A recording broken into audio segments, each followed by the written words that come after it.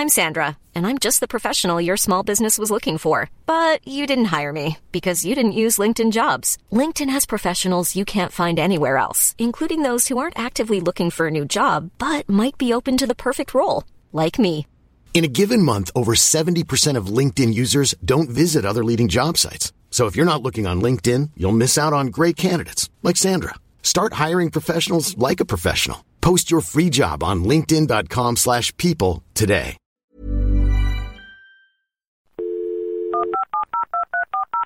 This podcast is a Royfield Brown production.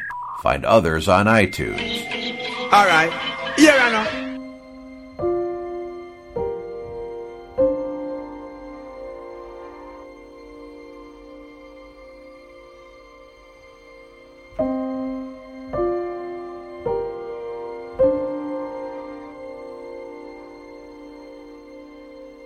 Welcome everybody, this is another one of my Intelligent Speech shows where I speak to somebody I find interesting, profound, or just maybe just like a bit of a friend, and we have a little bit of a chat about a topic which I find somewhat interesting.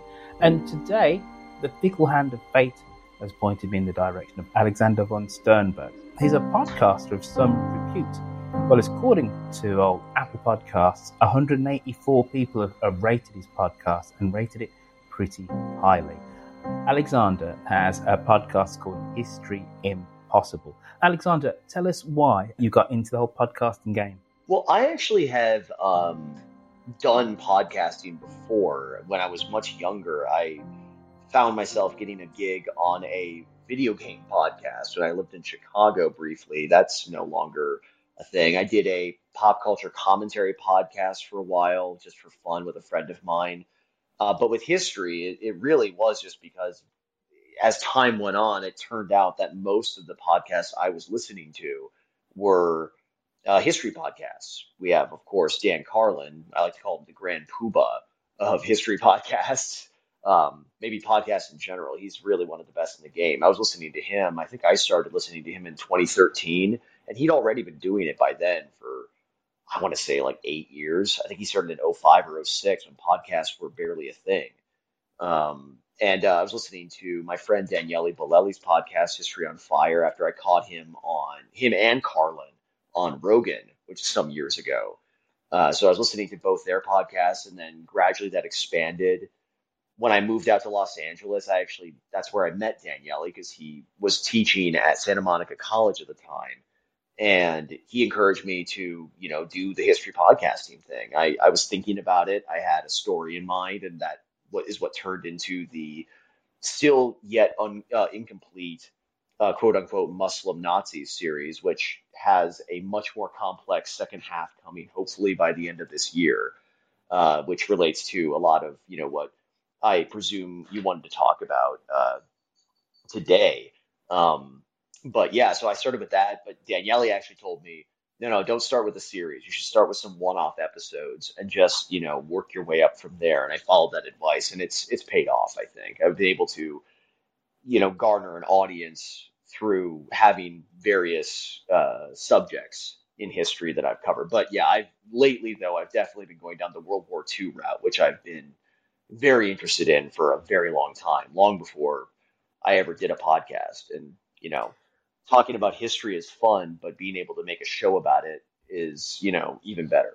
So that's basically why.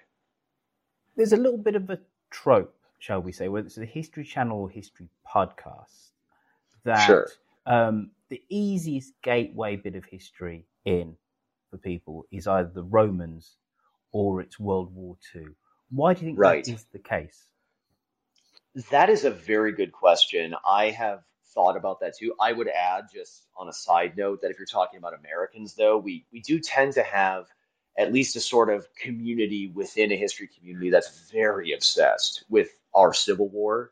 But that's an American thing. I get the feeling not very many other countries study the American Civil War, or people in other countries do, except people who are interested in our history. But yeah, Roman history and World War II are the big ones. And I think Roman history makes sense because we, through things like Hollywood and just a lot of things in our culture, we've identified them as sort of the prototypical how a democracy becomes a dictatorship and how an empire falls kind of narrative. Plenty of other empires have fallen in history, but Rome is probably the most famous and most documented, at least in the West. World War II, I think that, again, also relates to things like pop culture, like cinema especially, but also World War II, when you just look at it without squinting, it's a very clear good versus evil story, and people tend to respond very well to that. And in a lot of ways, that's why I've been getting into World War II on its margins, because the more you look at it, the more you realize it's just like any other war. And while obviously you do have pretty clear bad guys, there was another side of that war, namely the Soviet Union, who Dan Carlin actually said in his series about the Eastern Front he did a number of years ago, this isn't good guys versus bad guys. This is bad guys versus bad guys. But in general, though, I think it's even more complex than that. Every side has good guys and bad guys on it, including World War II. But I think the reason why it's so popular is because it's easy to see it as a good versus evil narrative. You're completely correct. And I always kind of say that it's the ultimate Hollywood movie, World War II, because the bad guys are bad, but they look good in their badness. They're dressed really well. And they start off at a gallop, the bad guys, and then things turn around just in time, for the last third, for the last reel, things turn around kind of pretty much spectacularly. So it's easy to grab people, but with the story of World War II, and very obviously as well, there's cinema as well. So we can see all the protagonists and the antagonists, in a way that we can't we just about can with World War One, but it's fragmentary. But any other conflict beforehand, we can't. So, and then dare I say it as well, because of recorded media, and because it's relatively recent, it's only some 80 years ago, the ramifications of that war we can still feel in our world. But why is it, just before we kind of go into World War II in some kind of depth, why would you say, Alexander, that history is so male-driven? If I look at the amount of podcasts that there are, it's us men that seem to be dominated, who basically dominate the whole on our hosting duties. Yes, there's the history chicks. There are notable exceptions, but fundamentally, it's incredibly male-driven. Whereas World War II is really, just about every European country went to war, and the whole society did. And there was a home front, and there was Rosie the Riveter in the US, and the equivalent in the UK. But when us guys tell that history, we seem to be telling it just for other men. Why do you think that is? That is a good question. I have thought about that too, because there's the stereotypical answer, which is that it's men who go to war for most of human history, with obvious exceptions of, like, say, the Vikings and the Mongols. And those are very important exceptions, don't get me wrong. But I think that that's sort of what the bias has been. So therefore, that just sort of is what informs us in that way. Now, funny enough, I wish I could cite it offhand, like where I read it, but there was a study done that showed that it was like the majority of medieval wars were actually started by queens, not kings. So that's a very interesting wrinkle in that. But I think it has to do with how history has been taught over the years too, because Daniele has talked about this of History on Fire, and he's expressed frustration that so much of history is about war and suffering, which is why he really enjoyed doing his episode on Ikkyu Sojun, I think is his name, a Japanese philosopher. Very little conflict in that whatsoever. So I think, like, when you look at history as, one of conflict, and then you filter that through the lens of how conflict is supposedly a male thing, physical conflict, and I'd say predominantly in a lot of cases it is, that is going to color the way you talk about it, whether you attempt to do otherwise or not. But I'm trying to think of a more satisfying answer than that, but it's really hard, because that is a very good question. Why is it such a quote unquote male endeavor? I honestly don't think I have an answer. I'm sorry to say. It's hard to say. before we go into World War II in detail, because I was going to say that was my gateway drug, my gateway into the drug, which is history. Right. Let's talk quickly about your process, how you actually create your shows. Tell us about that. How do you put them together? How long does it take you? Shoot.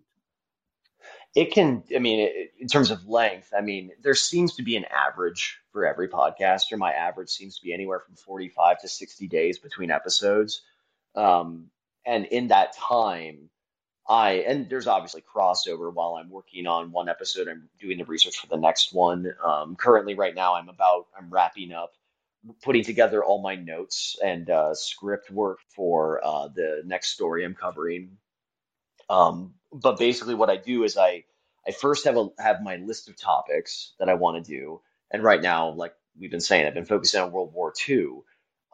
So I have my list of topics. I know what I'm going to do several episodes ahead of time.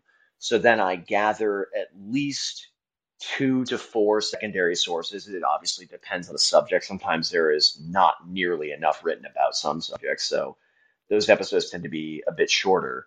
But I gather the sources, I read them, I use the little sticky flags on regular books, I highlight passages on ebooks, and after I finish reading all of them, I start jotting down notes into a Word file of sort of like an outline. I kind of follow the same process as um, as a novelist does, or some novelists do, when they write out what they want to write in each chapter. So basically, what I do is I just create a sort of timeline of what I want to cover and how I want to cover it.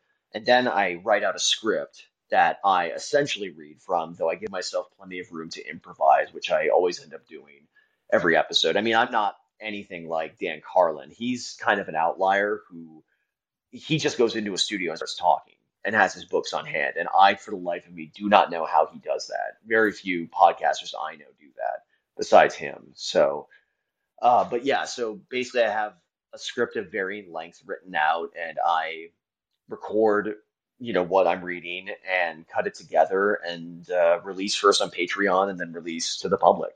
That's pretty much it. You script absolutely everything. I mean, for the most part, yeah, yeah.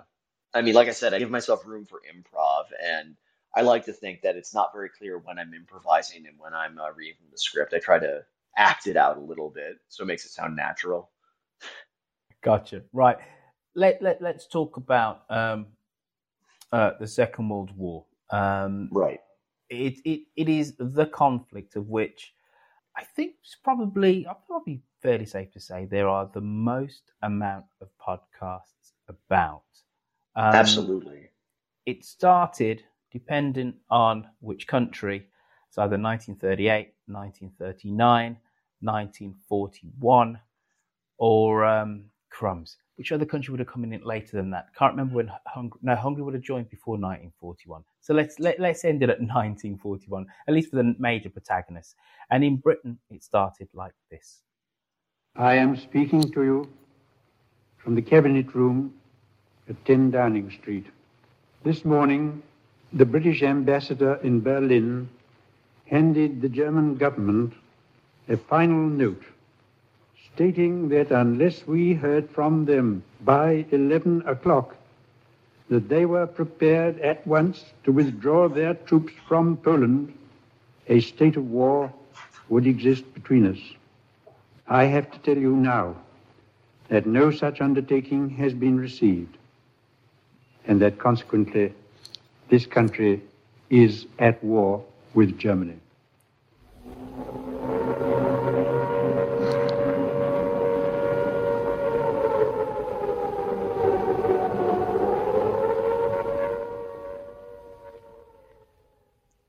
That is a bit of audio, which is the Prime Minister Neville Chamberlain on September the 3rd, telling the country that we're about to go to war against Nazi Germany. And if you're British, it's totally an iconic bit of audio, made even more poignant with the fact that just the year beforehand, Neville Chamberlain is waving around a piece of paper in Munich saying, peace in our time.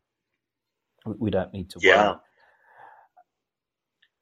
So Britain, post World War II, has very much defined itself as this plucky nation that when the whole world turned its back on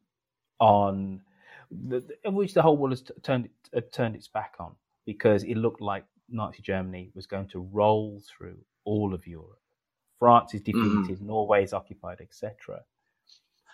Well, And- in the most recent episode I did, full episode, I talked about, I mean, they technically did get to Britain, the Channel Islands. I mean, when I read about that, I couldn't imagine. I mean, that's sort of like if the Japanese hadn't just bombed Pearl Harbor, but they had invaded Hawaii and occupied it, assuming Hawaii had been a state by then. But when I read about that, I was struck by how personal that must have felt for so many people, especially for the people who lived on those islands and felt abandoned by the government. You know, it's a real point of technicality there. Sure. The Channel Islands are not actually part of the United Kingdom of Great Britain and Northern Ireland. They're not. Interesting. They're not, technically, no. They're actually crown dependencies. So, Okay. and this bit, I don't know if this bit will actually go and make the podcast, but so the history of the Channel Islands, they're very close to mainland France. Like you can swim the English Channel anyway, but they're incredibly close. 1066 is key to understanding the Channel Islands. When Duke William of Normandy comes over to England and conquers England, they're part of the Duchy of Normandy. They're the only remnant left of that duchy. That's the reason why they're so close to France. All the inhabitants have French surnames, even though they speak English. And so they've never been incorporated as part of the United Kingdom. They have the same ruler as the person who is the head of state of Great Britain and Northern Ireland, but it's not part of England, Wales, Scotland, or Northern Ireland. They're crown dependencies. So you see these wonderful old photographs, which is of German officers speaking to what looks like British policemen, because that's the way they're dressed, outside of course. British Yeah. telephone boxes, but it's not technically Britain. So anyway, but that's a real point of technicality. But Well, that's a very interesting point, though. I would think it matters. I mean, that sounds very important, actually. And also those Channel Islands were never liberated. So after D-Day 1944, the Allies just ignore them because it's not worth the effort. So they're held by the Germans until Germany surrenders in May 45. Right. But anyway, that's a bit. We've gone round and round the houses, but my setup was, because the theme of this is forgotten themes. So, Right. from your perspective, as somebody who's really studying World War II, and I do want to definitely come on to the Muslim Nazis later.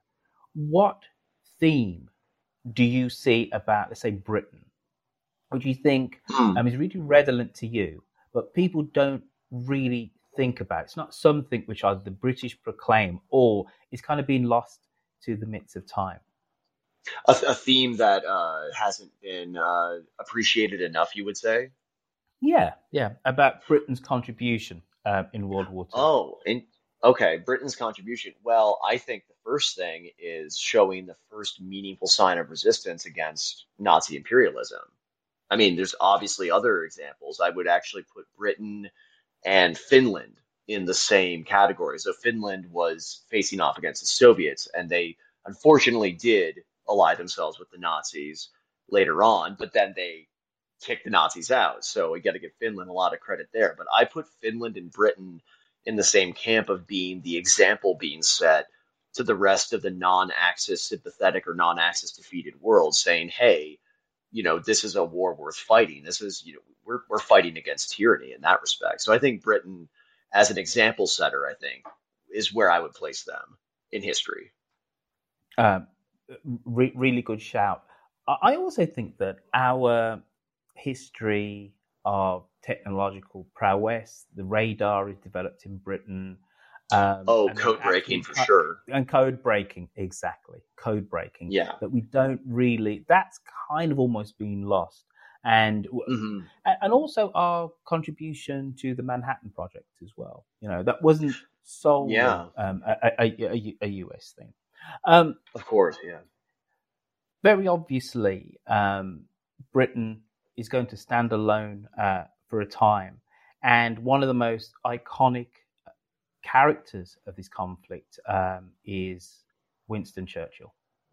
I would say to the House, as I said to those who have joined the government, I have nothing to offer but blood, toil, tears, and sweat. We have before us an ordeal of the most grievous kind. We have before us many, many long months of struggle and of suffering. You ask, what is our policy? I will say, it is to wage war by sea, land, and air, with all our might, and with all the strength that God can give us, to wage war against a monstrous tyranny never surpassed in the dark and lamentable catalogue of human crime. That is our policy. You ask, what is our aim? I can answer in one word: victory. Victory at all costs. We shall go on to the end. We shall fight in France. We shall fight on the seas and oceans. We shall fight with growing confidence and growing strength in the air. We shall defend our island, whatever the cost may be. We shall fight on the beaches. We shall fight on the landing grounds. We shall fight in the fields and in the streets. We shall fight in the hills. We shall never surrender. That is just another bit of iconic radio, if you're British. Truly. And what really separates the First World War from the Second is PR. It is the fact that because of mass communications, we can now hear our leaders, and they understand that morale is incredibly important. And that speech comes at a time when Britain is all alone. France has fallen, and the British cabinet is split between whether they should come to an agreement with Germany or whether they should fight on. And Britain has no heavy artillery left in the field. What it has is the English Channel, dividing it away from, dare I say, the Nazi hordes. And Winston Churchill basically says, no, we're never going to surrender. I think that's one of the themes of World War II, which I don't think we've actually really forgotten, because the Germans, the Nazis, let's call them the Nazis. Hitler really does develop, doesn't he, in the 1930s through Goebbels, an amazingly choreographed theatrical set of movie reels, all which are there to whip up the German nation. You know, Goebbels was a master of propaganda. The Soviets were as well. They used cinema. And obviously, one of the most iconic bits of radio is going to be FDR telling the American people that when he speaks to Congress, that America's going to go to war against the Japanese. And I think we see an echo of that with Zelensky in Ukraine with his nightly addresses, don't we? That the leader being in front of the nation, but also speaking to the nation, but honestly, is a very powerful theme from World War II, wouldn't you say? I would definitely say so. It was the beginning of politics as, I shouldn't say as theatrics, but politics as mass communication, you could say. Propaganda, like you said. And it's true. I mean, I did a recent interview with another podcaster I really enjoy, CJ Kilmer of Dangerous History. And he's not a fan of FDR for, more political reasons, but he and I both agree that FDR was probably, regardless of what you think of his policies, probably the best presidential communicator of the 20th century, namely because of how he did those addresses. And I would not be surprised if Zelensky is historically literate enough to understand the power of that. That might just be an instinct at this point to a world leader, but for him to be making these addresses is a very smart move. It's unfortunate that what it got reduced to, at least in the United States, was Twitter under our previous president, but it's sort of the same kind of principle there. But to stay focused on World War II, I would say that the communication aspect of it is a very, I think it's appreciated, at least in, history nerd circles, but there is an element of it not being appreciated enough. I actually just started watching Darkest Hour finally. It took me a long time to get to it, but it's on Netflix over here now, so I started watching it. And I was very struck by how that movie really seems like it gets that. It really wants to sell the notion that communication, especially Churchill's communication, was so important. In a way, that older movie from about 10 years ago called The King's Speech kind of suggested that too. So I would actually maybe even posit that British culture is much more adept at communicating that kind of communication was so important to the morale, as you put it, of at least the British people in World War II. But we obviously cannot underestimate how powerful Nazi propaganda was within their borders and outside of them. I mean, I actually studied film studies in college, as well as a number of other subjects, history included. And we had to watch Triumph of the Will, and it is a great piece of cinema. Whatever you say about what it's actually saying, which is pretty horrifying, it's an amazing piece of propaganda because it's so well made. So there is that aspect of it that needs to be appreciated, I think. I must admit, it's not a film which I've seen, but just to come back to Britain, don't paint us all with the Churchill brush in terms of our eloquence. He of course. was a generational leader, or let's say a once-in-a-century leader who was the right man at the right time. And he knew how to take a message and to distill it in a way which the British people utterly understood. And like me, a dyslexic. But anyway, he's much more eloquent than me. Much more eloquent than me. I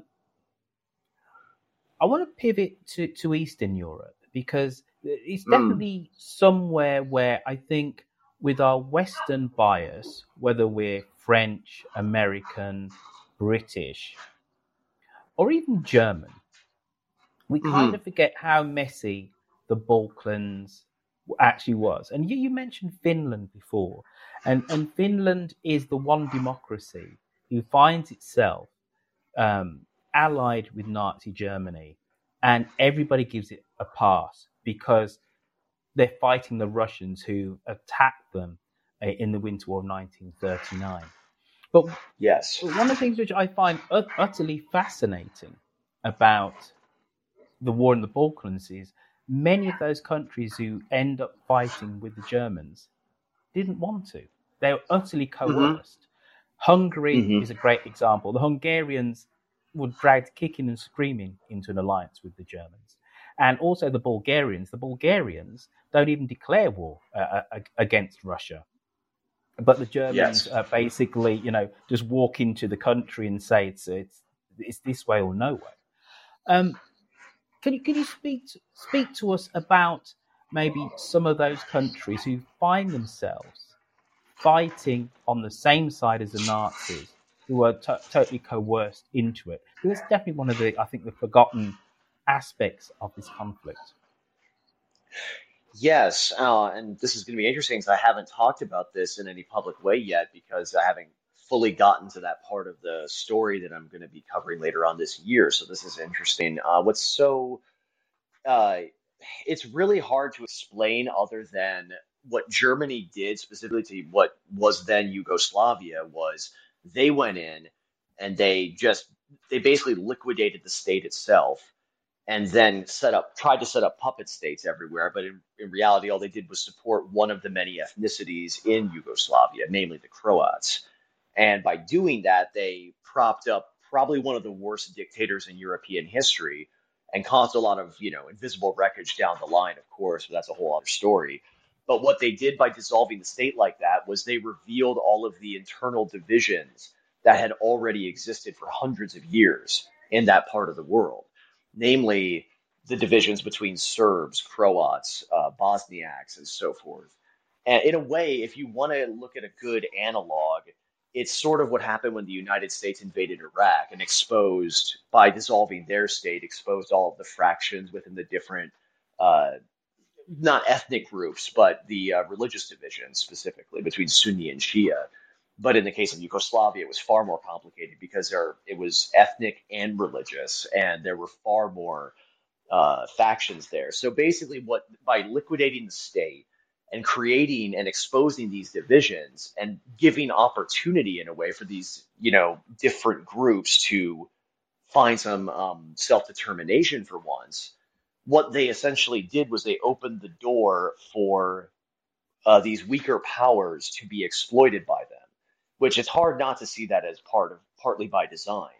And it should be noted that Stalin tried to take advantage of that too, though he found he didn't have as much control over Josip Broz Tito than he probably would have liked. Tito is notorious for being one of the few communist leaders of that era to basically thumb his nose at Stalin and live to tell the tale.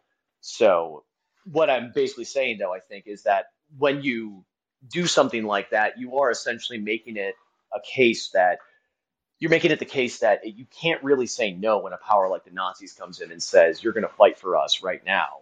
Because, but at the same time, the Nazis, by the time they started using the people of Yugoslavia, namely the Muslims, they were using them because they were desperate at that point. They were losing the war by then. So they had some weird leaders like Heinrich Himmler who had this bizarre ideological affinity, what he saw as an affinity towards Islam. So that's why he hyped up the Muslim aspect of it. But in reality, most of those men, they were coerced into fighting a lot of the time. They were fighting because they wanted to defend their homeland from the Soviets. I mean, there's all sorts of reasons. But to say that they were loyal to the Hitler's regime is a mistake, I would say. It is much more complicated. The real quote-unquote Muslim Nazis, which I have to admit, right off the bat here, was always an ironic title because there really weren't any except for a very select group of people who were very much sucked into that oeuvre, like Haj Amin al-Husseini from Palestine, for example. They were animated by their hatred of Jews, hence why they took up with the Nazis in that case. I'd completely forgotten about him. But there was also some Tartars, weren't there? There were some Tartars who end up... Yeah. So the Tartars are an ethnic group who are in the Crimea, who see the Germans when the Germans invade Ukraine and take over Crimea, because actually the Crimea is part of the Russian Federation then. So let's divide that up. So when the Russians invade Crimea, see them as liberators against not only the Russians but also the Soviets. Exactly. We have this really messy picture, an ethnic picture, of which you've painted a really vivid picture of how historical ethnic rivalries and animosities, the Germans can then use that and then co-opt, let's say, some Muslim Bosnians to fight with them, and then there are partisan Serbs who they are then trying to tamp down.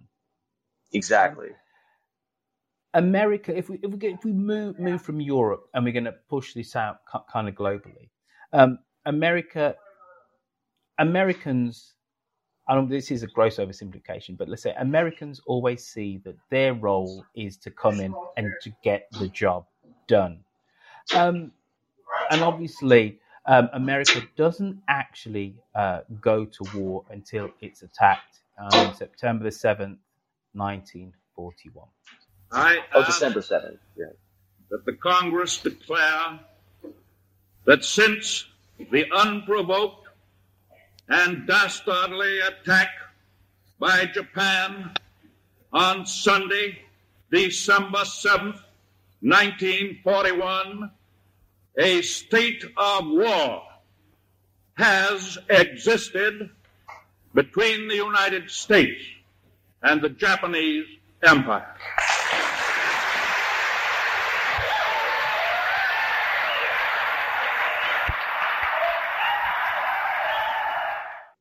Thank you for the correction. That's what you get for when you're just doing this stuff off the top of your head and with no notes. The little slip of the tongue, then I said September. Of course, I meant December. Of course, yeah. Can you give us a sense of the kind of the build-up to that conflict? Because lots of historians would say, they do say that Japan had no way around this if they needed oil because there was an embargo from the Americans. That attack, yes, the Americans weren't expecting it, but it didn't come completely out of nowhere, did it? There is, in effect, a Cold War, an economic Cold War, and a slow tightening of the noose around the Empire of Japan by the Americans previously. Yes, and I actually haven't studied that part of the conflict from the American perspective as much as I would like, but I think as you characterize it as a conflict that was a economic Cold War, is very much what it was, and I think we can debate. I mean, I will let the real historians debate how deliberate or earnest this was, but it was a response to Japan's imperial expansion into China, which we considered their nationalists the allies of the United States at that point. And we very much didn't like that. And honestly, had Japan not gone into its imperialist expansion mode so rapidly in the 1930s, we were talking about actually beginning dates of World War II. Some historians, like Neil Ferguson, for example, have stated that 1937 is a good start date because that's when Japan invaded China, Manchuria specifically.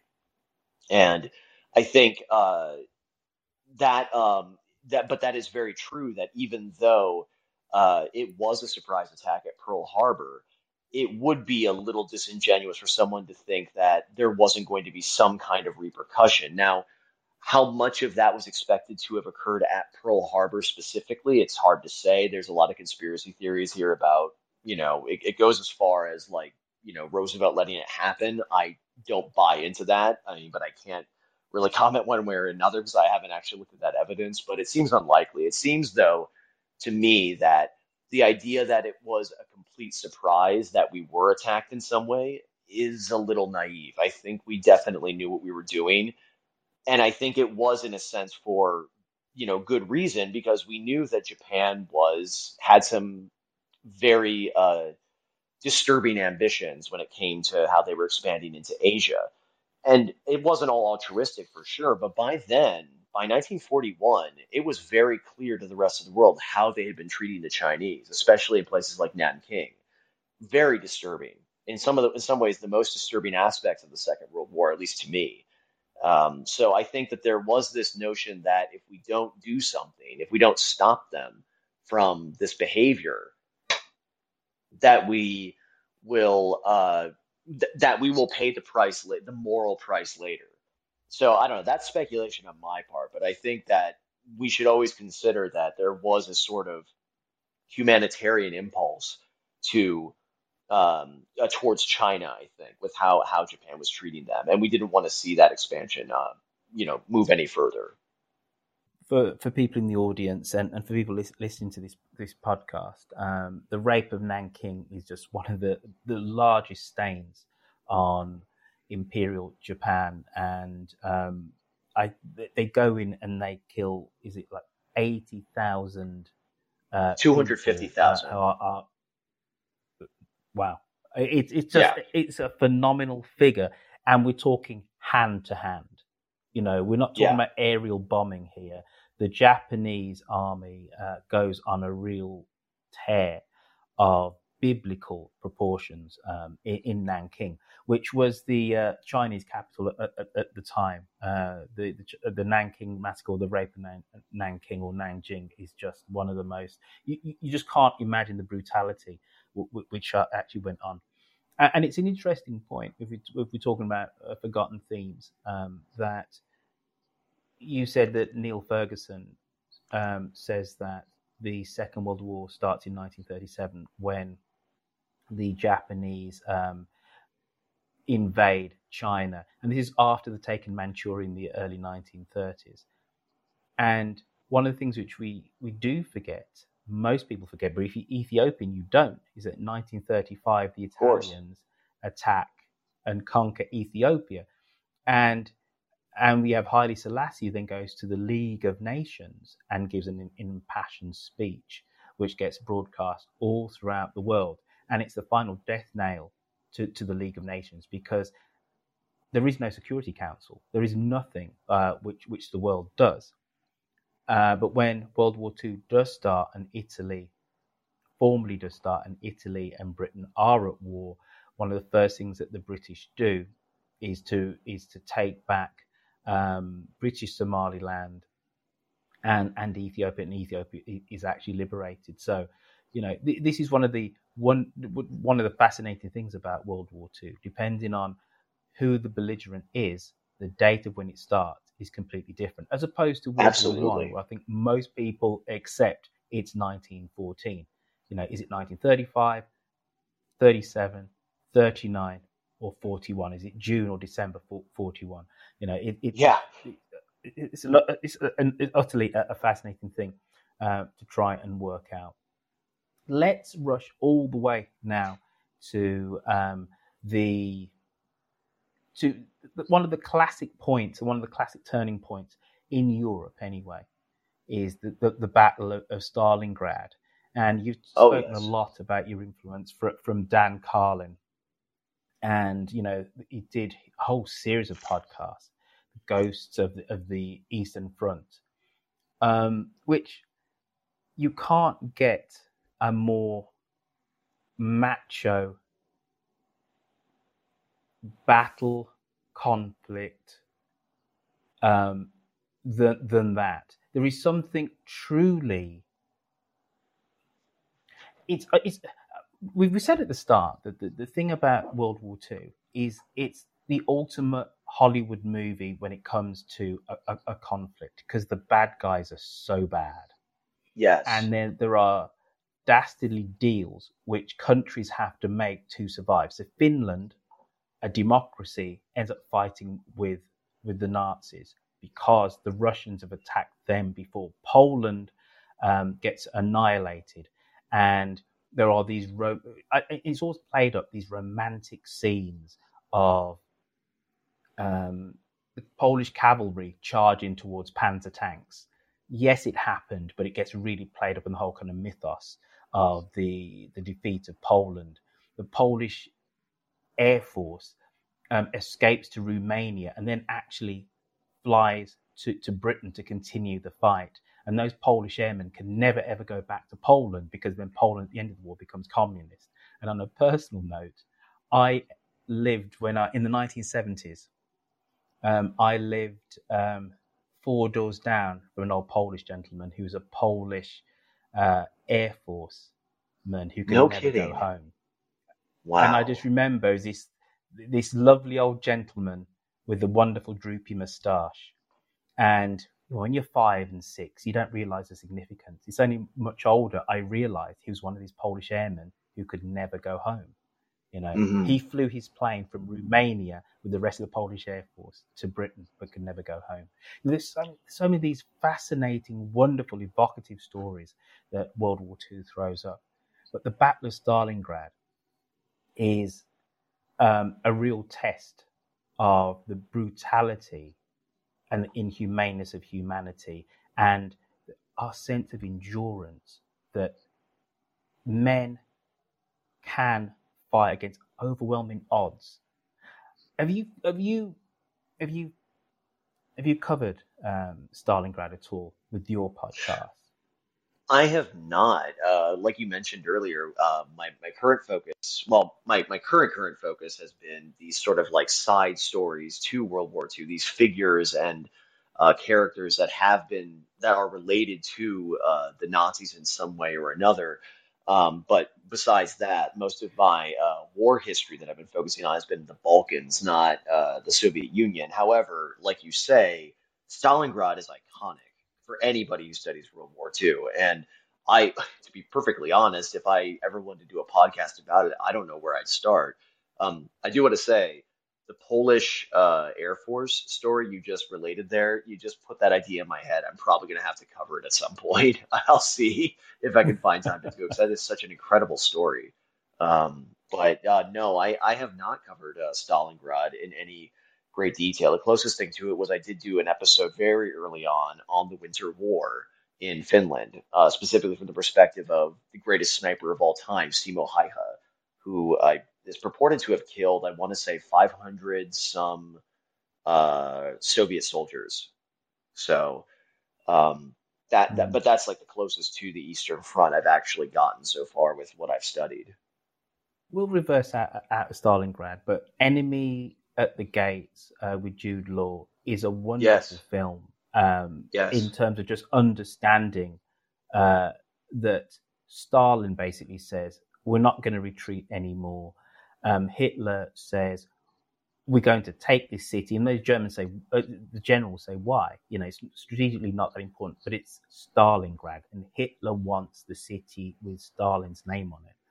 And there's this scene where the Russians don't have enough guns. And the first wave is told by the commissars to attack. And the Germans just mow them down with the machine gun fire. And the next wave of Russians have no guns, but are told to pick up the guns of the fallen troops and to attack with those. It's just, it's just utterly unbelievable. Utterly unbelievable. It's a great film. Yeah. It's a great film, and it just shows you that the lengths and the depths that the combatants went through in that theatre. And in that battle alone, was it 2 million men fought in less than a year. In 6 months, 2 million men. And when the Germans surrender in February, when von Paulus gives up, I think it's 250 million German troops are then marched away when they surrender. And little known fact, 15,000 was all that ever returned back to Germany. And they didn't come back until the mid-1950s. They were worked to death in Soviet camps. And von Paulus, the commander, actually becomes a communist and is a mouthpiece for the Russians for the rest of the world, for the rest of the war. It's the most phenomenal story. So I don't know how you're going to start this, Alexander, but you need to, because it's one of those stories which has been told, but there's always a new element when it comes to Stalingrad. Of course, Miriam, you've joined us on stage. I'm just speaking to Alexander von Sternberg, and thank you to everybody who's in the audience listening to our conversation. This is, before I come to you, Miriam, this is me doing one of my ad hoc rooms, which I call Intelligent Speech, when I just speak to somebody about something I want to talk about, basically. But I'm also interviewing Alexander for my monthly column, which I do for Podcast Magazine, when I interview history podcasters. So that's what you're all listening to today. And it's so great that 24 of you decided to come and listen to our conversation about World War II. Miriam, good friend of mine on the app. Do you have a question or a point, Miriam?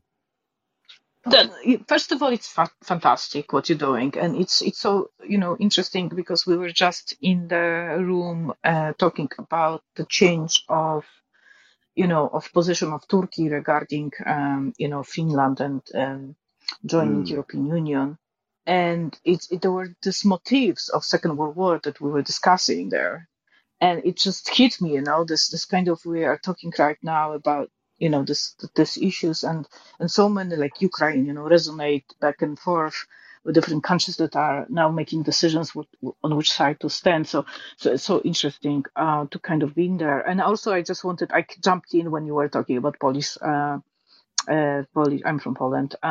Polish army members and staying in Great Britain. Great Britain became such an important country after the Second World War for Poland.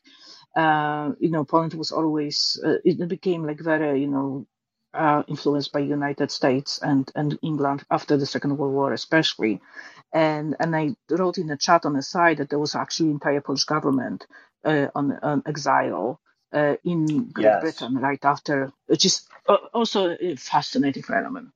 One of those forgotten themes of the conflict, isn't it, Alexander? That so many of those governments in exile went to the original government of Yugoslavia was in Britain, I believe.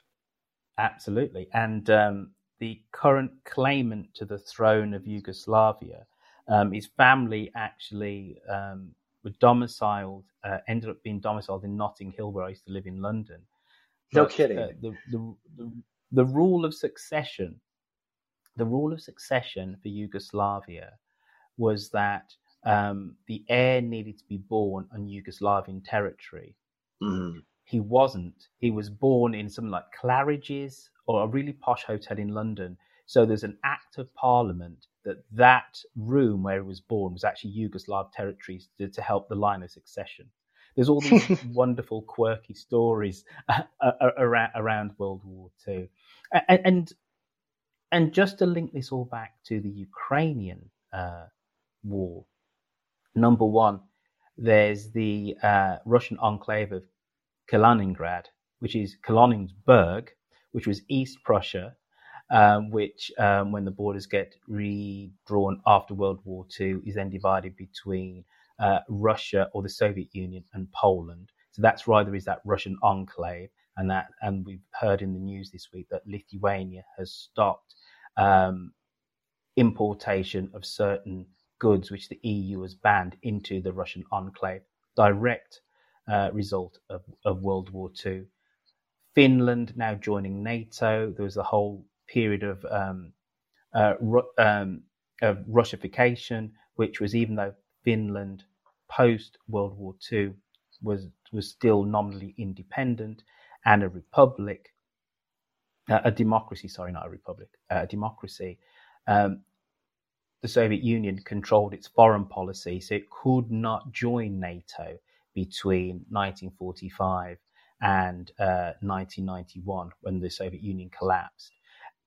And that's the reason why now it's joining NATO, and that's because of the Winter War. There's so many ramifications of World War II which is still playing out within the conflict, which we're seeing today. You know what, Alexander? I've done a whole lot of talking here. Why don't you tell us about one other theme of World War II, and we can start to wind this room down. You take us wherever you want to go, sir. Just one theme, an unspoken theme, if you will. Oh, or a theatre of conflict. Doesn't have to be a theme. Oh, a theatre. We can stretch the word theme here. Yeah. Sure. Yeah. Well, a recent episode I did that I had a lot of fun doing, despite the fact that the central figure was a truly detestable character, which seems to be something I do a lot, is I find some of the worst people and I end up profiling them, was how Nazism found itself tangled up with, or the Nazis, I should say, but it was more Nazism on the philosophical end, ended up tied up with a lot of Hindu nationalism. Not necessarily the Gandhi type, but the Subhas Chandra Bose type, who did indeed lead a sort of Indian legion fighting alongside Germany. And then eventually it wasn't alongside Germany, because Germany was obviously very racist and didn't really want to associate with him. So then he ended up fighting alongside the Japanese. And actually Dan Carlin did cover that in one of his recent episodes that he did that was very interesting. But what I just found so fascinating about that story, and the central figure I was referring to, I was if I can get her ethnicity right. She was a Greco-French woman of British ancestry, I believe, who went by the name of Savitri Devi. And she very much was sort of in a way, was sort of the ultimate Nazi in a way. But her way of being the ultimate Nazi was tying together Hindu mysticism and Nazi mythology. And what I found so just interesting about that was how, and disturbing, really, I should make that clear, was how she attempted with not that much difficulty to sell Nazism as a spiritual movement more than a political one and turn it into something much more global. And thankfully, it didn't go very far, but I think that had more to do with just the Nazis not getting very far. I mean, we do tend to forget they were only in power for 12 years, which is a very short time for most powers. So I think that, like, what I found so interesting about that story was indeed like how malleable beliefs like that can be, and what kind of strange people can be attracted to them. We see that with any kind of ideology, of course, but the attraction to that belief from someone like Savitri Devi is, I think, emblematic of just how pernicious that ideology at that time was. And also, war makes strange bedfellows, doesn't it? To your point about Subhash Chandra Bose, he is an Indian nationalist. So my enemy's enemy is my friend, and he's an Indian nationalist. He wants the British to get out of India. The Japanese come along, and he's like, "Let's have some of that, Japan. I'm supporting the Japanese," but he finds himself on the wrong side of history when you take the long view. But his position would have made absolute sense in 1939, 41, 42. You know, absolutely. But his reputation now is somebody who cozied up to Nazi Germany and Imperial Japan. Exactly. Yeah, and you can make the same argument about Hashim al-Husseini in Palestine, though I would say he was less motivated. I mean, the more I've read about him, I am less convinced that he was motivated by a marriage of convenience and more motivated by an actual ideological and even spiritual affinity towards the Nazis. I mean, he was primarily motivated, especially by the latter 1930s and into the 1940s, by a hatred of Jews rather than a hatred of the British. He hated the British, but he hated the Jews more. So that's a very interesting sort of different story where you start with the enemy of my enemy as my friend, and then just, no, they're just my enemy and my friends are Nazis. Can I ask a quick question?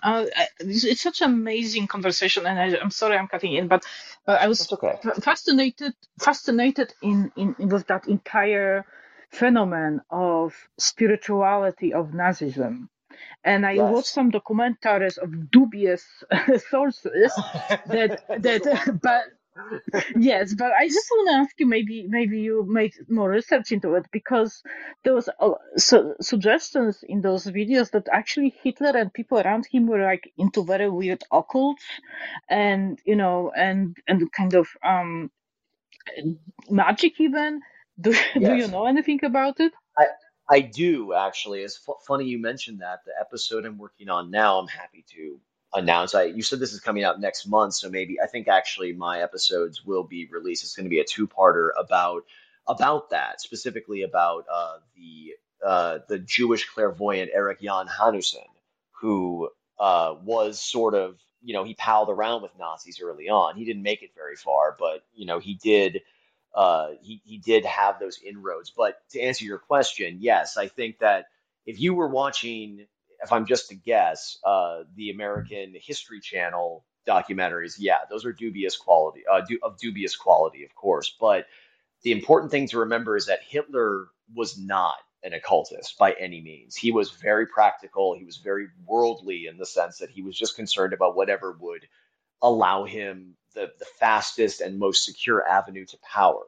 But then when you start looking into the sort of underlings to Hitler, specifically people like Heinrich Himmler, Alfred Rosenberg, Gottlob Berger, these are figures high up in the Nazi hierarchy who are very interested in the occult. I like to focus on Himmler the most because he was very much a fan of that, especially if you look at how he operated and led the Schutzstaffel, the SS. He was very much an occultist. He was very much a neo-pagan in a way, very anti-Christian, as well as being, of course, anti-Jewish. Though he did have an interesting, it's hard to explain, but it's there in his diaries. He had an affinity towards Islam, as did Hitler. They seem to have this very romantic, stereotypical view of Islam being a quote unquote martial religion, they called it very often, or a religion of men. Like they were very concerned with masculinity in that context. So that doesn't really fit in with the occult, but they just had some very interesting people like Himmler. I mean, had some very interesting views on things. Nazism itself sprang from a lot of occult traditions, namely things like theosophy. The Thule Society is very famous for being an occult group in early, it was like pre-Nazi Germany into the Weimar era, where people were meeting and they had these beliefs that were, a lot of them were derived from Hindu mysticism as well. I mean, the late 19th century, early 20th century, in places like Russia and Germany especially, were fascinated. The people were fascinated with the esoteric. And that led to a lot of interest in the occult. It was very hodgepodge, though, to be sure. It was not something that was very coherent. But it's not an overstatement to say that there was an injection of mysticism into the Nazi ideology at certain levels. Thank you so much. Fascinating. And the kind of fascination with Hinduism and supposedly Aryan culture was another one of the reasons why they adopted the swastika, wasn't it? It was absolutely this ancient Aryan symbol. And it just kind of shows you that, and you paint a really kind of vivid picture of talking about the level of mysticism which some of those Nazis actually had. But also, it's an era of pseudoscience, isn't it? You know, yes. Measuring the skulls of people to determine how intelligent they were, and theories around race, and how does that the whole thing just becomes more and more kind of ridiculous because the Japanese were given honorary Aryan status, even though previously, before that, they're inferior people, et cetera, et cetera. But it's just, again, it's like the things you have to do in war, which makes whole nonsense of a lot of your theories, whatever. Yes. I'm going to call up Kyle from the audience. Just a quick note. I don't know how much longer you've got, Alexander, but I can talk about World War II all day. So if you leave it to me, I will keep you here on this app talking for the next 3 hours. So you need to tell me honestly how much time that you have. And just before you do, if you're in the audience and you've got a question, if I was you, I'd hold your hand up now and run up on stage, because we don't know how much more room Alexander's got. Alexander, how much more time do you have, sir? I can do another 10 minutes or so. Thank you for checking. Okay, fantastic. 10 is more than enough. Kyle, cool.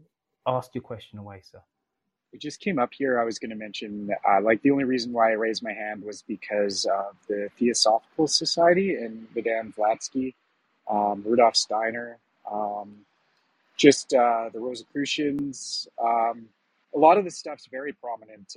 You could even go on the Theosophical Society website and look into the history of the swastika and how that symbol has changed over time. And this is, I just kind of raised my hand, but you brought up the Theosophical Society, and I guess Madame Blavatsky had a lot to do with that, perhaps. And there's a lot of rich history there, and I'll stop talking because it's not necessarily in everyone's wheelhouse, but just wanted to bring up the Rosicrucians and the Theosophical Society.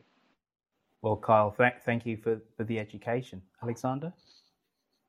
Yeah. Of course. Yeah. I mean, I don't know much about the Rosicrucians, but of course, anybody who learns about theosophy learns about Madame Helena Blavatsky. And I also want to make it clear, I don't want to pin Nazism on Madame Blavatsky or theosophy itself.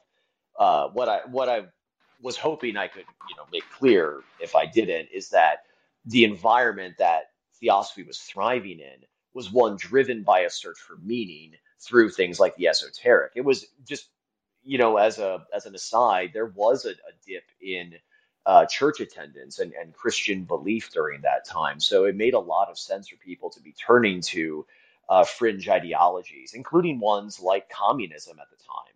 Communism was not exempt from this kind of mystical thinking too. But it was especially prevalent in Germany. And when you start with something like theosophy, you're going to get other creative people who glob on to the very, Hey, I'm Ryan Reynolds. Recently, I asked Mint Mobile's legal team if big wireless companies are allowed to raise prices due to inflation. They said yes. And then when I asked if raising prices technically violates those onerous 2-year contracts, they said, "What the f*** are you talking about, you insane Hollywood ass?" So to recap, we're cutting the price of Mint Unlimited from $30 a month to just $15 a month. Give it a try at mintmobile.com/switch. $45 up front for 3 months plus taxes and fees. Promo rate for new customers for limited time. Unlimited more than 40 gigabytes per month. Slows full terms at mintmobile.com. To keep using the word, esoteric ideas and then create their own. You have something called Ariosophy that comes after Theosophy that takes the notions of, I don't want to say that Blavatsky and Theosophy use the term master race, but they do talk about a race. But then the Ariosophists, like who were, a lot of them were proto-Nazis, they made it into a racial thing. They are the ones who made the quote-unquote Aryans into the great lost quote-unquote white race that was found, that came deep from into the Himalayas and whatnot. They are the ones who basically brought it into the German racist mainstream at that point. Basically what I'm saying is that when you have esoteric ideas that have a sort of loose structure like that, you're going to get a lot of creative people bringing in their own interpretations that then ultimately pervert the original message, however much it's perverted or not. Last thing from me, take us to June, a day in June in 1944. People of Western Europe, a landing was made this morning on the coast of France by troops of the Allied Expeditionary Force. This landing is part of the concerted United Nations plan for the liberation of Europe, made in conjunction with our great Russian allies. I really love that clip because there's Eisenhower just being very businesslike, in stark contrast to the eloquence of Churchill, who we played of course at the start. Very businesslike. This is what we're going to do, but in concert with our great Russian allies. This is a case of we're coming from the west, and the Russians have a big offensive from the east. And a few months after that, there's going to be the Warsaw Uprising in Poland for Miriam, who's on stage. And just this tragic Polish defeat where the Russians are just going to pause their advance and watch the Germans put this down. There's a real sense, whether it's through Saving Private Ryan, and we have talked about Stalingrad, but specifically now, let's deal with America, where it's the island hopping that goes on in the Pacific. And then with D-Day, there's a real sense that this is the foundational myth of the golden generation, isn't it? That our grandparents were, our grandfathers were real men. They had real kind of hardships. For those of us who aren't American, could you tell us about that, the myth? And I don't mean that in a disparaging way, but of course, the status of the golden generation in American society, of which D-Day is most definitely one of those kind of founding points. Yes, I can actually talk about it personally in the sense that my grandfather was part of, we call it actually the greatest generation here. And the golden generation, I really like that term, but he was part of that generation. He's since passed, but he was not at D-Day, but he was in the U.S. Army Air Corps, and he was a gunner in a B-17. And in 1944, he was flying over Germany, and his plane was shot down. And he parachuted out. He broke one of his legs. He made his way to the nearest town after finding out that he was indeed in Germany, and he turned himself in. And had they known he was half Jewish, they probably would have treated him a lot worse, but they treated him quite well. And he went to a prison camp for a year. And by the time he left at Liberation in 1945, I believe it was in May, he weighed 90 pounds, which I'm not sure how much that is in kilograms for non-American listeners here. But he was very... 45 45. Okay, yeah. So he had lost a lot of weight. He was never really tall, never really a tall man, but he had lost a lot of weight. He had been on a starvation diet while in there. And he was released, and then he got home, and, until his dying day, he never wasted a meal ever again. And I tell that story in the way I do to sort of illustrate that's why we do kind of look on that generation with reverence here, is they went through things like that no one or hardly anyone would go through for many decades. Vietnam was its own horror for thousands of Americans. I believe it was 68,000 died. I don't want to inflate that number. But the difference is with Vietnam, and the difference is with, many years later with Iraq and the war on terror, is that those wars aren't seen widely as noble and heroic. It ties into what we were talking about very early on in this conversation about how Hollywood ready, in a way, World War II is, how epic it is, how morally clear it seems to be, at least at face value, compared to those other conflicts that are associated with America losing a lot of face over the course of almost 100 years now. Well, I shouldn't say 100 years, but it's going on 100 years. And and I think that because we are able to look at World War II with such moral clarity, that the men who fought in it are going to be given the same treatment, like my grandfather, and people like him who were held prisoner, who, were able to survive the landings at D-Day, who I can't even imagine the ones who took part in the island hopping. I mean, that sounds like some of the most brutal fighting that Americans took part in during World War II, as best I can tell. So I think that that's the best way to sort of understand it, like where that myth comes from, is that we see it as being sort of the end of moral clarity for the conflicts that we got ourselves involved in. Alexander von Sternberg. I have to ask you about your surname. You sound like a Prussian general. You're sort of part of the Junker class or something. But tell us about your very aristocratic sounding surname. Well, the thing is, it's fake aristocratic. There's no von Sternberg family. There are a lot of people named von Sternberg for various reasons. I might be related to them in some distant way. We have a famous filmmaker from the silent era here named Josef von Sternberg, who was a German immigrant as well, a German Jewish immigrant like my ancestor was, who came here in the 1870s. And we don't know the details, but when he arrived, he was by himself. He was 19 years old. We were able to find his immigration record at Ellis Island. He was by himself. He listed himself as an entrepreneur. We don't know why he came here. He probably just looking for a way to, get a better life. He came shortly after the unification of Germany, but he came also at a time when, anti-Semitism was much more common. So he likely, this is what my sort of family historian of sorts, a second cousin of mine, she suspects that it was an effort to make himself sound less Jewish. He wanted to sound a little fancier, maybe. I mean, this is all speculation. We don't know. But essentially, the surname was made up. His name was likely just Sternberg or Steinberg when he came over. So he basically created an identity for himself, and it just kind of stuck with my family ever since.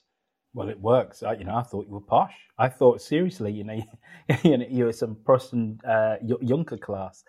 It's a wonderful surname. Go on, sorry. Well, thank you. I got to tell you, there is a town in Germany called Sternberg, but it's like this little tiny town on the border with Poland in northeast Germany that's maybe like 3,000 people. It's not, as far as I know, there's no royalty in that town. So it would be quite a coincidence if I went there and I found out I was royalty, because I don't think it's ever been the case. The funniest thing is that when I saw your name, I right away knew that you have Jewish roots. So this is so interesting. Yes, because Sternberg means Star Mountain. It's the family crest has a Star of David on it. So yeah. It's like, oh my gosh, okay, very nice. That's so funny. And for me, that's nobility. I'm sorry, maybe that sounds racist, but you know. But you know what? It is the von bit, though, isn't it? Von of. Yes. That's the thing. That's aristocratic. You know, saying that you are. It's of very somewhere. aristocratic. Yes. Yeah, correct. Absolutely. Yeah, I was just thinking about my mom when you were talking about your grandfather. I was thinking about my mom, who was a child during the both uprisings, Warsaw and the ghetto in 1943 and then 1944 in Warsaw. And I just wonder what would happen to her if did indeed Russian army come into Poland, into Warsaw, seeking, Warsaw has two parts. I'm sorry, I'm a little bit, I'm looking for a quieter place. Warsaw has west and east part, and basically the left, actually we call it left and right part of Warsaw, and the entire city, most of the city is on the right part. On the right side of Wisła River, and the left and on the left side and on the right side, it's a smaller town, much poorer. And paradoxically, that part survived because Russian army was there and Nazi did not touch it. And the most interesting is the Spielman movie, the movie about the pianist, very famous movie, very beautiful one. Vladislav Spielman. Yeah. That movie was actually filmed on the left part of Warsaw, on the right part of Warsaw, because that part survived. And it had buildings from the time, basically, obviously not as fancy as they were on the left side, which was the center, the capital, one of the most beautiful cities in Poland, if not outside, and that was almost totally ruined. But some parts rebuilt after the war, which is kind of funny story. But rebuilt like to Old Town is like rebuilt basically from pictures. So it's some people think that it's a little fake. But the buildings on the Praga, which is not Prague, but Praga Warszawska, we call it, those buildings survived because of the Russian army was there. And I was thinking, I said, such a mix, so many emotions, when you just mentioned that, for me, it just resonated in so many memories of my mom taking me around and showing, this is where we were, and this is where we, stayed during the war, and this is where we were, this is what happened, and this is where our store was, and, and I have just so many memories from this, Warsaw Uprising is such an incredible and complicated history because the historians many criticize Poland for Polish heroes or Polish, I don't know how to call them, who created that uprising for causing so many civilian life loss. And if the Soviet army would actually enter, I don't know what would be happening because they weren't famous for treating civilians with respect, if you know what I mean. No, so to say the least. Yeah. So this is like such a this is such a when we're talking about forgotten themes of the Second World War in Poland, obviously Warsaw Uprising is a huge deal, but I don't know how many people outside of Poland really understands the city, the story, the children who were, members of the military at that time, who were taking, my mom was asked by one of the soldiers, to bring a letter from one side of the street to another, and there was a, shooting combat in, going through this narrow street. And my mom was, at that time, she was 9 years old, she was too scared, and there was another kid that just, took the letter and jumped through the street, without any hesitation. My mom I'm also dyslexic, by the way, and I think you, Roitfield, you are incredibly outspoken, and I'm always in absolutely awe of your English, vocabulary. And so my mama was also a little bit dyspraxic. She was afraid that because she didn't have such a great experience with her own, she couldn't trust her own legs, but this kid just jumped over. There were thousands of children who were fighters So all it's an incredible, rich story, which I don't think is being talked about enough outside of Poland. Definitely not in the United States. Definitely not. I mean, people in World War II circles, like people who study World War II, definitely know more about it than the average citizen. But that gets into a whole subject that it fills me with so much frustration and even sometimes rage when I see the polling statistics. Like recently, I think it was a couple years ago, the Washington Post ran a poll or reported on a poll, I want to say, that said that around 2/3 of young Americans, I think the cutoff point was about 35 years of age, that around 2/3 of young Americans don't even know what the Holocaust is and know nothing about it. And that speaks to historical illiteracy in so many ways that really frustrates me. And obviously, I that's partly why so many of us in the history podcasting space do what we do. But I think it's also just because we want to tell stories, but it's also so we can make it a little more palatable to learn about history. I mean, I'd like to think so. But the lack of knowledge on certain things is definitely very frustrating over here. And I've heard similar things in England. I don't know if anyone can speak to that, but there was a famous clip that went viral, at least here in America, of, I think it was a British reality TV star or TikTok star or something. He was like 22 and he was on a British news show where he said, "Why should we be learning about the Holocaust? It's just people are too anxious and depressed already." And I'm just thinking, okay, how does that help anybody? But so that's sort of, I'm sort of censoring myself what I actually said when that happened. I was very angry, but it's one of those things though that really brings up a lot of frustration in me when I hear about that lack of knowledge. Alexander, maybe we've got your next project for your podcast. Maybe it's the Warsaw Uprising then. Might have to be. Here's some quick stats before we wind this room up. So the Warsaw Uprising is approximately 60 days, August to October.